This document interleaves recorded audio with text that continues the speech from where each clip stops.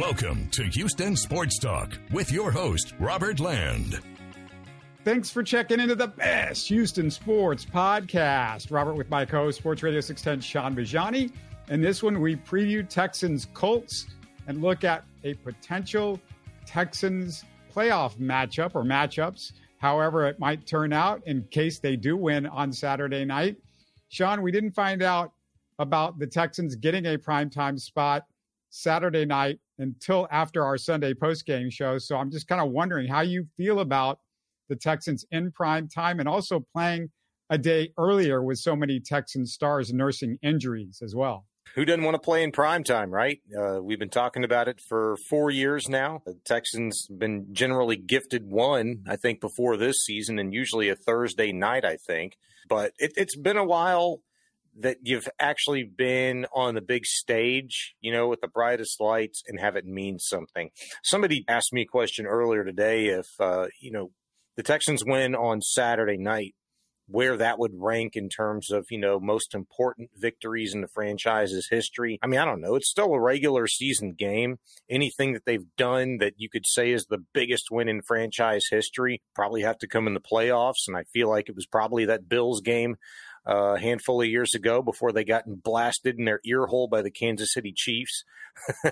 If the Texans do win on Saturday, you have to put this one right up there. And what better way to do it than on the biggest and brightest stage? You've got Joe Buck, Troy Aikman, national TV. All eyes are on you. You're the only game in town in the entire country at that point in time. And so it's pretty awesome. And I'll just say this. Look, it makes me feel a certain type of way because I want the very best for the city. I want the very best for my sports teams. I want them to be liked. I want them to be respected. I want to enjoy my sports in my town.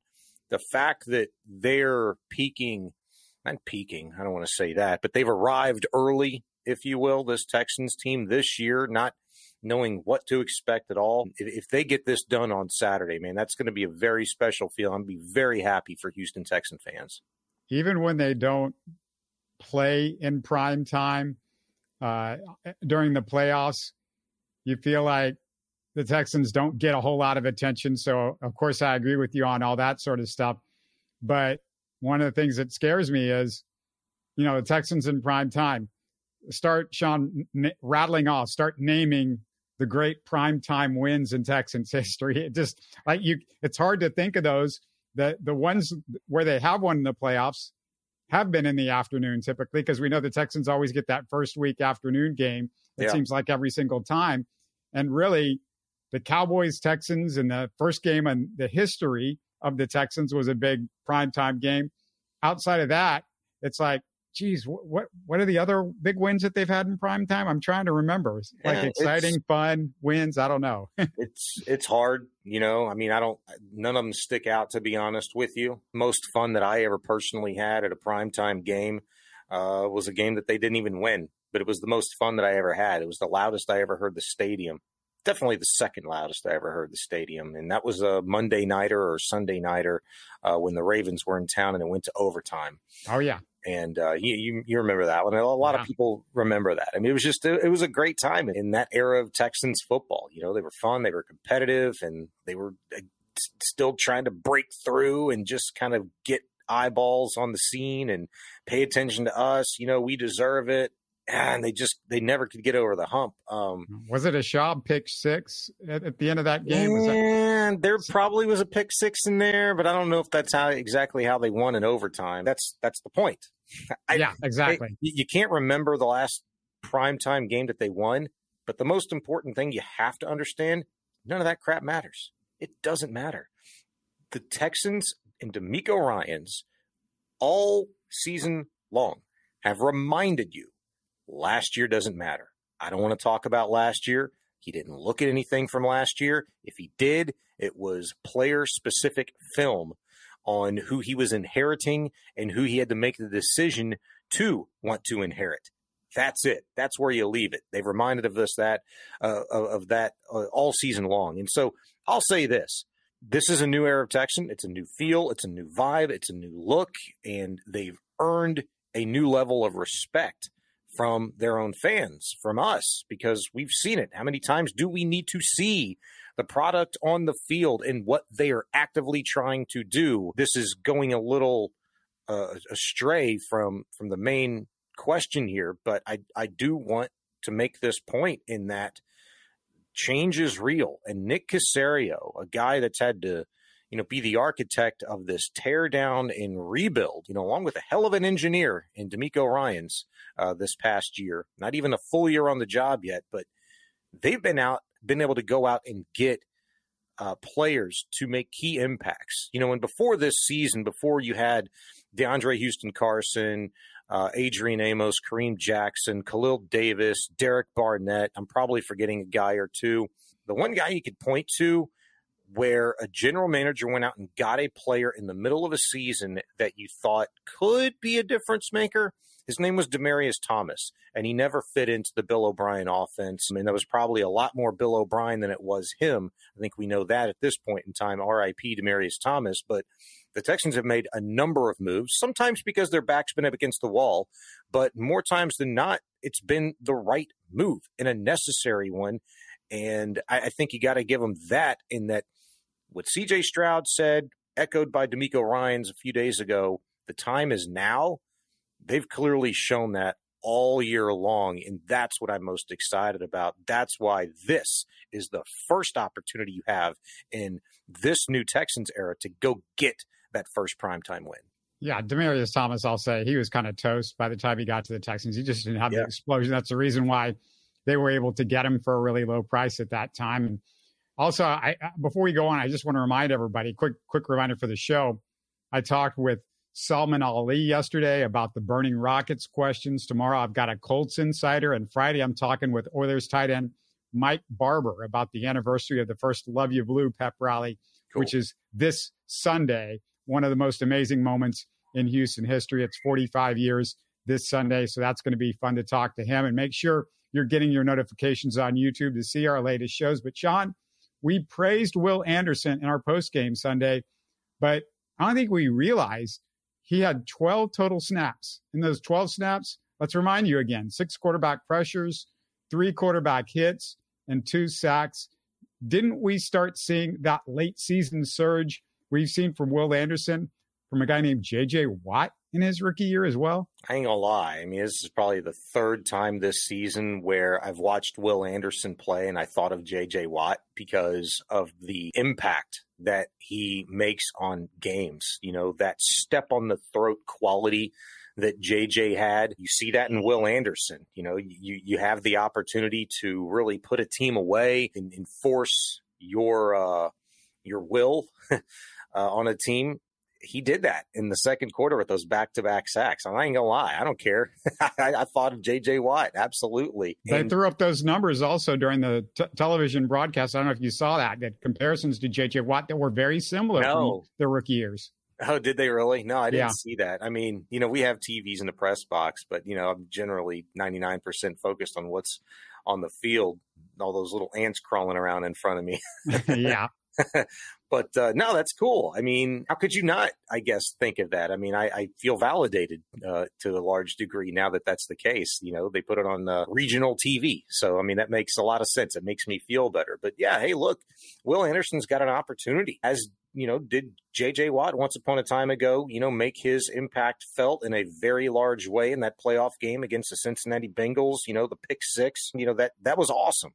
Will Anderson, if it's 19 snaps on Saturday, if it's 25, I don't know. They never, came out and said exactly what his snap count was. I think Bobby Slowick did say earlier today that they didn't have a particular number of plays in mind, but it was kind of a feel thing. There was only in pass rush situations. That's what you noticed. I said Bobby Slowick, by the way. I mean Matt Burke. Yeah. There was instances in which they knew they needed and wanted him if he was capable to go and be that impact player. And it was just incredible that 50% of the time, literally on Sunday, he was exactly that. I think he's got an opportunity, man. They're load managing him this week again. He was out on the practice field for the second straight day, though a DNP officially, but he's there. He's taking mental reps. And I'll say this. Matt Burke was asked yet another question about Will Anderson's development this season. I thought it was interesting what he'd said on the heels of what D'Amico Ryans talked about on Sunday after the game. Those 2 sacks, one in particular play that Will Anderson made, is something that he'd been trying to get Will to see all season long. And it finally just clicked for Will. And I think to some degree, as we've seen it with C.J. Stroud, we'd seen it with Tank Dell, who'd gotten, he was out for a concussion, had a chance to sit back and just watch his team earlier in the year, not being a part of the games and taking a full week of mental reps, or at least as much as you can when you're dealing and rehabbing from injury. It's extremely invaluable. And I think that probably benefited Will the last couple of weeks, seeing the things that were working, that wasn't working, digging back and looking at some old film and figuring out why maybe he's not able to play as fast. You go back and look, I can't remember what down or even what instance in the game it was, but Will Anderson's lined up on the defense's right side in a wide 9, and he stunts over 3 gaps and has a clear shot to Ryan Tannehill and gets to him. I can't remember if that was 1 or his second sack. I think it was the first sack, but that was a freaking awesome play. Just the ability to, and every player understands this, the line of scrimmage moves at the snap of the ball. For him to just play with his eyes up and stay focused on that landmark and get there, get home, that was really impressive to see. This is a playoff game. Last week was a playoff game. These Texans games are playoff games. And it's worth noting, Sean, that if you're going to compare Will Anderson to J.J. Watt, this is a playoff game. This is his 17th game of the season. In J.J. Watt's playoff game, 17th game of the season against the Bengals. Remember, there was only 16 games back then, so this would technically be both Will Anderson's 17th game and the Bengals was J.J. Watt's 17th playoff game. That's when he had the interception for the touchdown. So do you want to call it right now? Is he going to get the J.J. Watt interception for the touchdown this week? I mean, J.J. has been schooling him. They have conversations all the time about this. And you got to wonder, Will's probably asking, hey, how do you do that? How do you get one of those deals? It's not Will's 17th, is it? Didn't he miss 2 games? Wouldn't this be his it's the team's 17th. Yeah, I guess I stretched it a little bit. Yeah, because he missed a game. That's right. Yeah. So, hey, no, I'm not going to kill you for that. Stretch it all you want to, man, because there's little There's a reason why I think less than a month into the season, Matt Burke was already fielding questions along with D'Amico Ryans about the similarities between Will Anderson and J.J. Watt. Fair question to both, given that Burke had an opportunity to coach Watt 1 year in Arizona, and D'Amico obviously saw J.J. around the building a little bit as a Houston Texan, at least looking on as afar. He never took his eyes off of this organization, his original. So they drew comparisons in terms of work ethic, in terms of drive, in terms of leadership and ability to get other guys to follow them. It's one thing to be that guy, that type of individual with the personality, the charisma, the persona that just has that aura about them that you want to follow them, you want to listen to them. There's a reason why the dude was captain. It's another thing to back it up with your play. And Will Anderson's absolutely doing that. And everything that we observed for J.J. Watt, here for a better part of a decade was exactly that. He was the entire package. So stretch that all you want to, man. The time is now. Will Anderson's got the athletic ability. He's got the brains. He's got the want to, the drive to do it.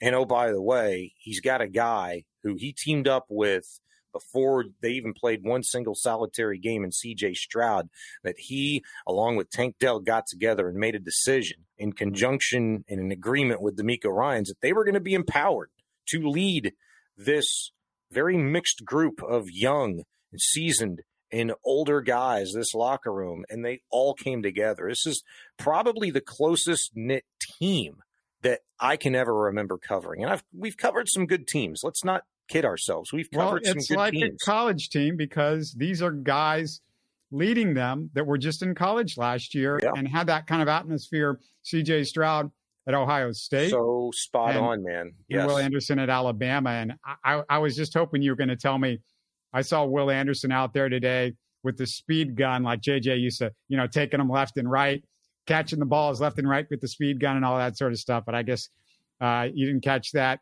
If the Texans win, you're talking about the jugs machine? Yeah, I'm sorry, the jug. Yeah, whatever. I'm thinking of the baseball, but yeah, the jugs machine. The speed gun. I guess you measure it, but yeah, the jugs machine. If the Texans win, who would you rather play, Sean? You got three options here: the Bills in Buffalo, Chiefs in KC, or the Browns right here in Houston. It's really easy. It's the not so complicated playoff scenarios, right? So the Texans can get the 4th seed if they beat the Colts, the Jags lose to the Titans. That's the least likely to happen. The most likely to happen is the Texans get the 7th seed. They'd face the Bills in Buffalo.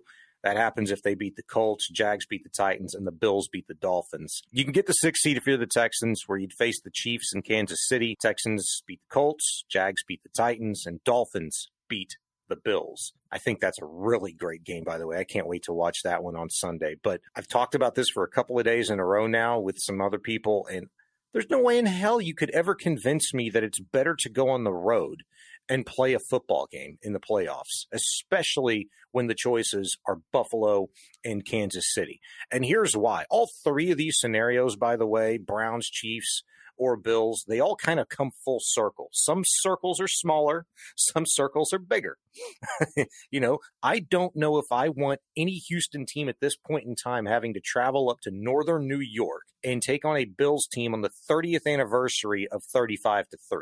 I just don't want to do that. I lived it as a kid. I don't need to relive it. I don't want to see highlights of it. I don't want to hear play-by-play guys talk about it. Frank Reich is available because he's not coaching a certain football team right now. I'd say, however, because there always is a flip side. There's 3 sides to every story, and at least I'll give you the second one here.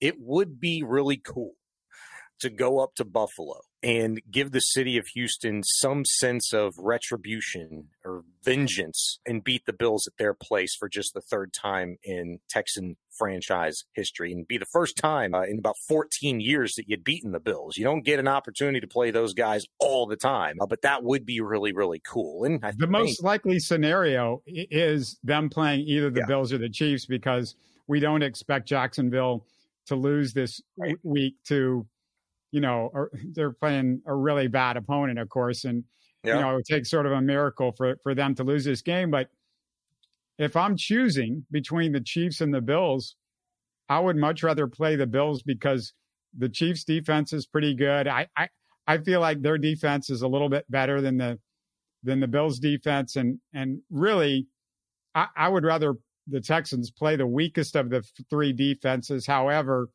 the thing that scares me about going to either one of those 2 places, of course, is just you're talking about cold weather and a cold field and potentially poor weather. And Stroud didn't perform well in poor weather. And you're worried about him hitting the turf, cold turf, after that concussion. You talk about the Chiefs. I was talking to Clint Sterner about it yesterday on the show, and he was up and down, just swore that it was the best case scenario to play the Kansas City Chiefs at Arrowhead. And I said, you're smoking something, man. They're up and down. They're not playing good football right now. Patrick Mahomes is playing the worst football he has in his career. Blah, blah, blah. I don't care. It's the Kansas City Chiefs. They've got the pedigree. They're on their home turf. It's playoff time. They ain't playing a game to get in. They're in. It's locked up. They know who they are and what they're doing. They're hosting a playoff game. I don't want to revisit the scene of a crime from back in 2020. Have to hear about 24-0 and the 51-31 loss and the 41 unanswered points scored by the Chiefs. Patrick Mahomes, enough said. Oh, yeah, by the way, in case you didn't know, the Chiefs dominant at home against anybody and everybody they've played. They're 9-2 since 2018 at home in playoff games, beating eight different organizations. Doesn't matter who goes up there, Robert. Now, flip side, it'd be nice to beat the team and, be the team, I'll say, to knock off the Kansas City Chiefs at home in a playoff round, in round 1 for the first time in the Patrick Mahomes era. So that would be cool. But I'm going to tell you this. There's only one right answer here.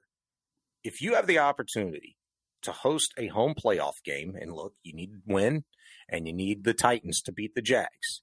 But if that happens, don't tell me that that's the worst case scenario, that you have to face Joe Flacco and the Browns and that defense. Here's the beautiful part about it. You're going to face them for the second time in 3 weeks. I know you just got your butt beat by them, but it was 36-22. pretty respectable considering as bad as Case Keenum / Davis Mills and that idea of a duo combo of quarterback was by Bobby Slowick. The storylines around it, Deshaun Watson, you own their draft pick and it's not going to be good anymore because they're a playoff team. I'll just say this. The scariest part about it is from a historical standpoint, and that's that you're making yourself susceptible to just being the third team since 1969 that would fall to the Browns in a playoff, period. So that's kind of scary, and you'd be the second team to do it in the last 3 seasons. I think they beat Pittsburgh back in 2020. But I like the idea of facing a team that you're very familiar with, that you just most recently prepared for, that you're going to have, presumably, because we're talking about something that's 2 weeks away, maybe the healthiest you'd been in months. If you have Jonathan Grenard back, Will Anderson back, your interior defensive line back, a bolstered secondary with Kareem Jackson having 2 games under his belt as a 10-year veteran in this league, you've got C.J. Stroud. Potentially, you've got the run game still going pretty well. I anticipate Devin Singletary and Slowick to be able to dial it up pretty well. Yeah. Before you blow it all out here, Sean, let's just I feel like we're going to jinx him here if we just go on for like 20 minutes about playing the Browns next week. Let's get. I'm just telling you, you better. I think that's the best case scenario. You ask me a question, it's the Browns. That's who I'm choosing. Yeah. Every day, twice on Sunday. Yeah, I don't need you to go through the matchup. We could talk about it next week if it happens, but definitely, I think the Browns that's the best choice. But I put the Bills number 2 for me anyway. Laremy Tunsil named to his 4th Pro Bowl today as we speak. C.J. Stroud 6th in Pro Bowl fan voting, but he was named an alternate along with Will Anderson, Nico, Grenard, and the surprising Andrew Beck, or at least Beck was surprising to me, Sean. I just didn't expect him to be an alternate Pro Bowl guy. See, I mean, I don't know how many fullbacks are there in the entire league. Maybe that's it. But I really don't know the answer to that question. And so I would presume that, like you're going to take a long snapper who's been better than John Weeks. How come he wasn't named? Maybe he ends up making it or something. But you know what I'm saying? It's like if you're going to take somebody from every literal position, the fact that there probably are so few fullbacks remaining in the NFL these days. Andrew Beck, that 98-yard kick return for a touchdown earlier this season. I think that's what it was, right? Yeah. There's that. He's left a lot on the table, man. It hadn't made plays that I think he probably should have made in the past game. But I do think as a blocker, I think he's done a really good job. He's obviously been banged up more here recently in the last month or two. Is he going to play on this Saturday? Your guess is as good as mine. I mean, he was on a football field today for the second straight day, but he was not participating. He was in flats, didn't have a helmet, was in a hoodie. What about Tunsil? Did he practice today? Yeah, he was limited. He was the only one of the guys on the injury report that actually took part in the practice in a limited capacity today. But everybody was there taking mental reps that I saw, with exception to Noah Brown. I've not seen Noah Brown in 2 days. Granted, I was not there yesterday, but all the reports and people that I talked to said they didn't see Noah either.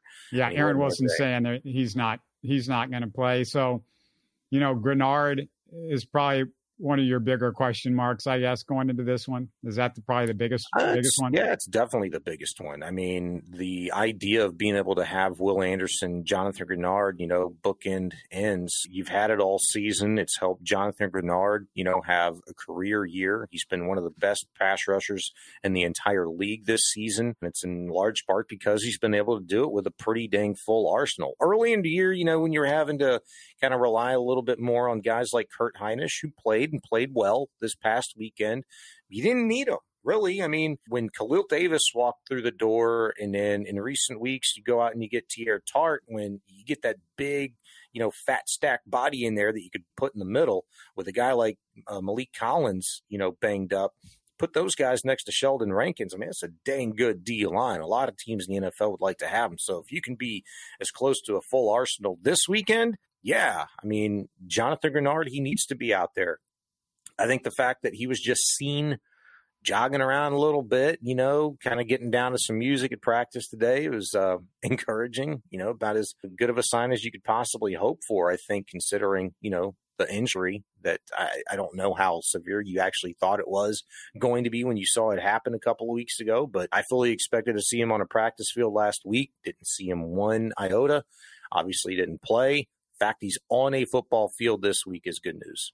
All right, let's get to the nuts and bolts of the game a little bit. The Texans, the fourth best run defense in the NFL, which is unbelievable after we watched the last 2 years. And the Colts are the sixth worst run defense. Why am I bringing it up? Well, in 192 carries, I looked it up. Devin Singletary averaging 4.3 yards, number 9 in the NFL of all running backs with at least 190 carries. Number 9, Devin Singletary in yards per carry. On the other end, Colts running back Jonathan Taylor's last 5 starts for the Texans. He's 5-0 against the Texans, averaging 124.4 yards. Didn't play the last one. Remember, he wasn't playing early in the season, but Sean, I just don't think Taylor's beaten the Texans this time. Not the way this run defense has taken some of these other teams apart recently.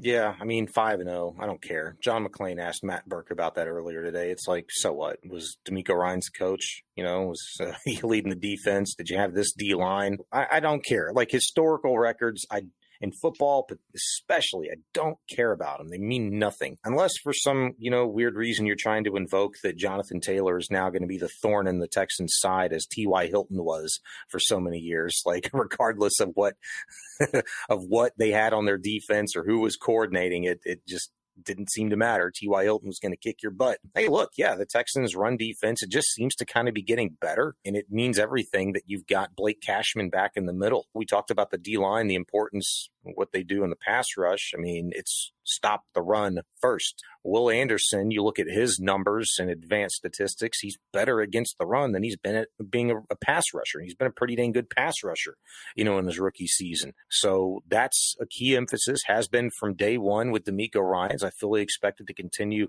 on Saturday. What you can't do is give up those chunk plays in the run game, because I could live with, and the Texans have been able to live with and survive games in which teams run the ball conservatively well, 3.5, 3.7 yards per carry. But what they haven't done, it's been key for them, as many chunk plays as they've given up through the air. And I think it's amongst the very top in the NFL. They hadn't given that up in the run game. That's huge. You mentioned Will Anderson. Is he going to play run? We just talked. He only played 12 last week. Is he going to play run downs? Because they were just playing him pass downs. Is he going to get more time this week? Any guesses on that? If I was to guess, I would say he's not going to be full speed, but the Texans ideally like to rotate their defensive line. You like what Derek Barnett has given you. You like what Jerry Hughes has given you. They even used Majai Sanders a couple of weeks ago. It's a very similar body build to Will Anderson. Maybe they work him in a little bit more. They obviously have not shied away from using literally everybody at their disposal. So I would anticipate an uptick in snaps. You're going to go from 12 snaps. Could you possibly double that? I think that's probably pretty easy to do, just given the little that you really needed Will Anderson this past weekend against the Titans. Theoretically, bigger game on the road, different quarterback, more proven guy this season than Ryan Tannehill, as a backup for the Titans was last weekend. You're probably going to need and hope to get 25 to 30 snaps, maybe 35 out of Will Anderson. Unless he's going to do more damage to the ankle, you can't think of like next week, because there couldn't be a next week if they don't win the game. So that's no, but you know what? I don't think that they subscribe to leaving anything in the tank. If they're going to allow Will Anderson to go out there for 12 snaps and play through pain and discomfort, then my guess is that, if you're a third of the tank full on Saturday and we need that third of a tank, then, so be it. That's why we've got Derek Barnett. That's why we kept Jerry Hughes. That's why we, went out and got Majai Sanders. And there's probably another end I'm forgetting that is at their disposal. But they've got dudes, and I got to be honest with you, if I could say this with a straight face and really mean it about anything and anybody, in D'Amico, I trust. All right, let's look at this number, because I just thought this was pretty impressive from C.J. Stroud. Since week 3, the Texans have outscored their opponents with Stroud at quarterback by 58 points, 8-4, the record. So an 8-4 record, 58 points. It gets lost in the shuffle because he was out for a couple of weeks. They were 1-1. They were 0-2 to start the season. 8-4, though. Pretty impressive from Stroud since week 3.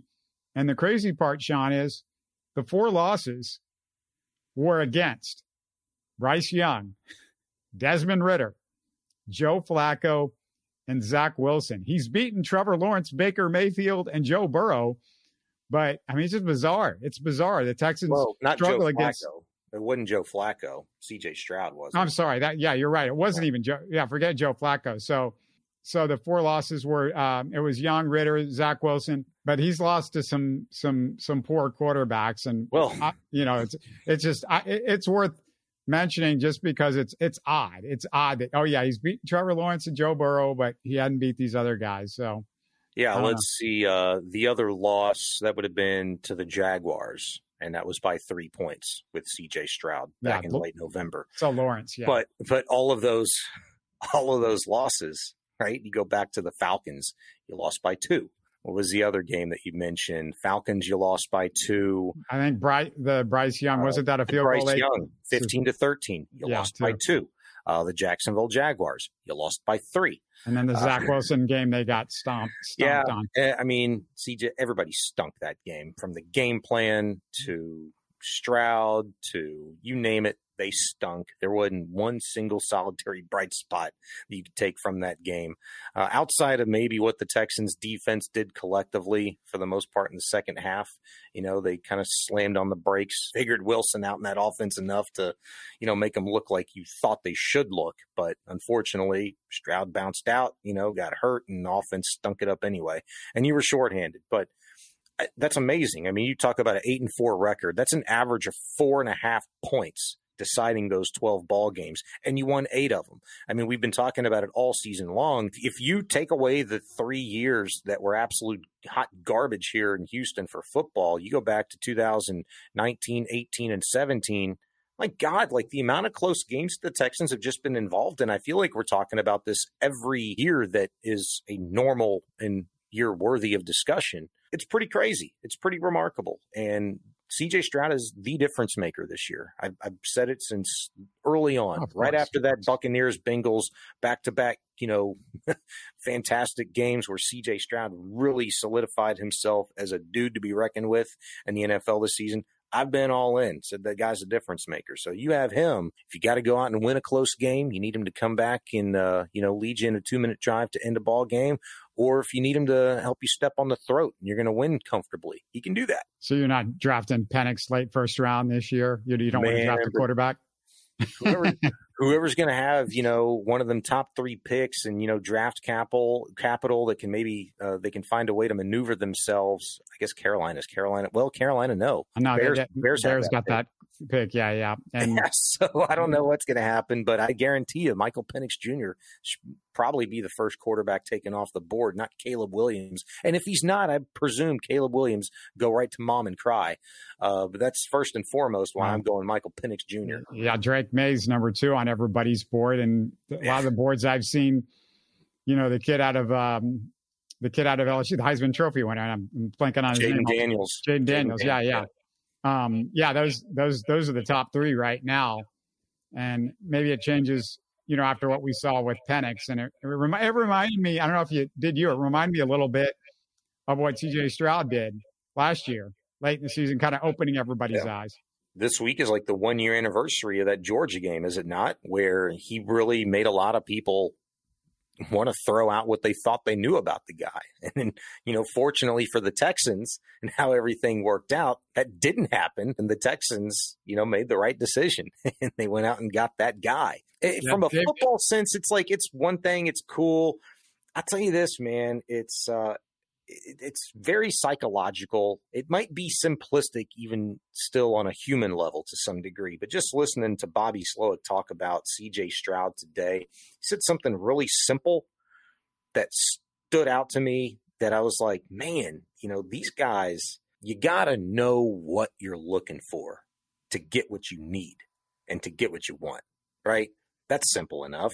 And Bobby Slowick said, when asked about why C.J. Stroud's been able to kind of progress as much as he has, play as well as he has, and not feel like the weight of the world is on his shoulders, Slowick simply said, it's because of the way that he prepares that allows us to cover more ground more quickly and finish conversations and move on. And that's so simple, but when you're not constantly having to stop, reteach, stop, find out why a guy's not understanding what you're conveying to them or why you're not understanding what they're trying to convey to you, which is something else Bobby Slowick said when asked about today, hey, how have you progressed as a play caller? He left it all out. I mean, like, hey, it's less about like X's and O's and that stuff. At this point in time, it's more about me being better at understanding our team and our team understanding me. And so they're on a much deeper level. And I think when you look at these quarterbacks, whatever, fate is for Michael Penix Jr. on Monday night at NRG Stadium against Michigan, so be it. But that dude's got a heck of a story, man. He's going to make a franchise really, really happy. And I think he's going to be a good quarterback at the next level. We're going to go right after the game on Saturday night, you and I, the live post-game show. Yeah, it's going to be late as hell. I'll be here for it for sure. I ain't got a deadline to write. So I got to talk about it, and I'll be writing until about 2, 3, 4 o'clock in the morning, I'm sure. So no delays because usually you're out at NRG, so we got to wait for you to do all that sort of stuff. You think it's going to be right after the game's over with? Yeah, if there's any delay, it's either because I'm popping a top and having a celebratory beer, or it's because I'm peeling myself up off the floor after banging my head against it repeatedly and they lose. So, we'll see. But well, you might as well pop the top on this show. You might as well have a drink while we're on. I mean, we might as well. I might be on 2 or 3 by then, bro. I don't know. All right, I'll see you on Saturday, man. All right. You're listening to Houston Sports Talk. Hey, don't forget to support us by subscribing and commenting on YouTube. You can always listen to us on Spotify, Apple, or your favorite podcast app. Tell your friends about us and share our show links on social media. Spread the word, everybody. Thanks for listening.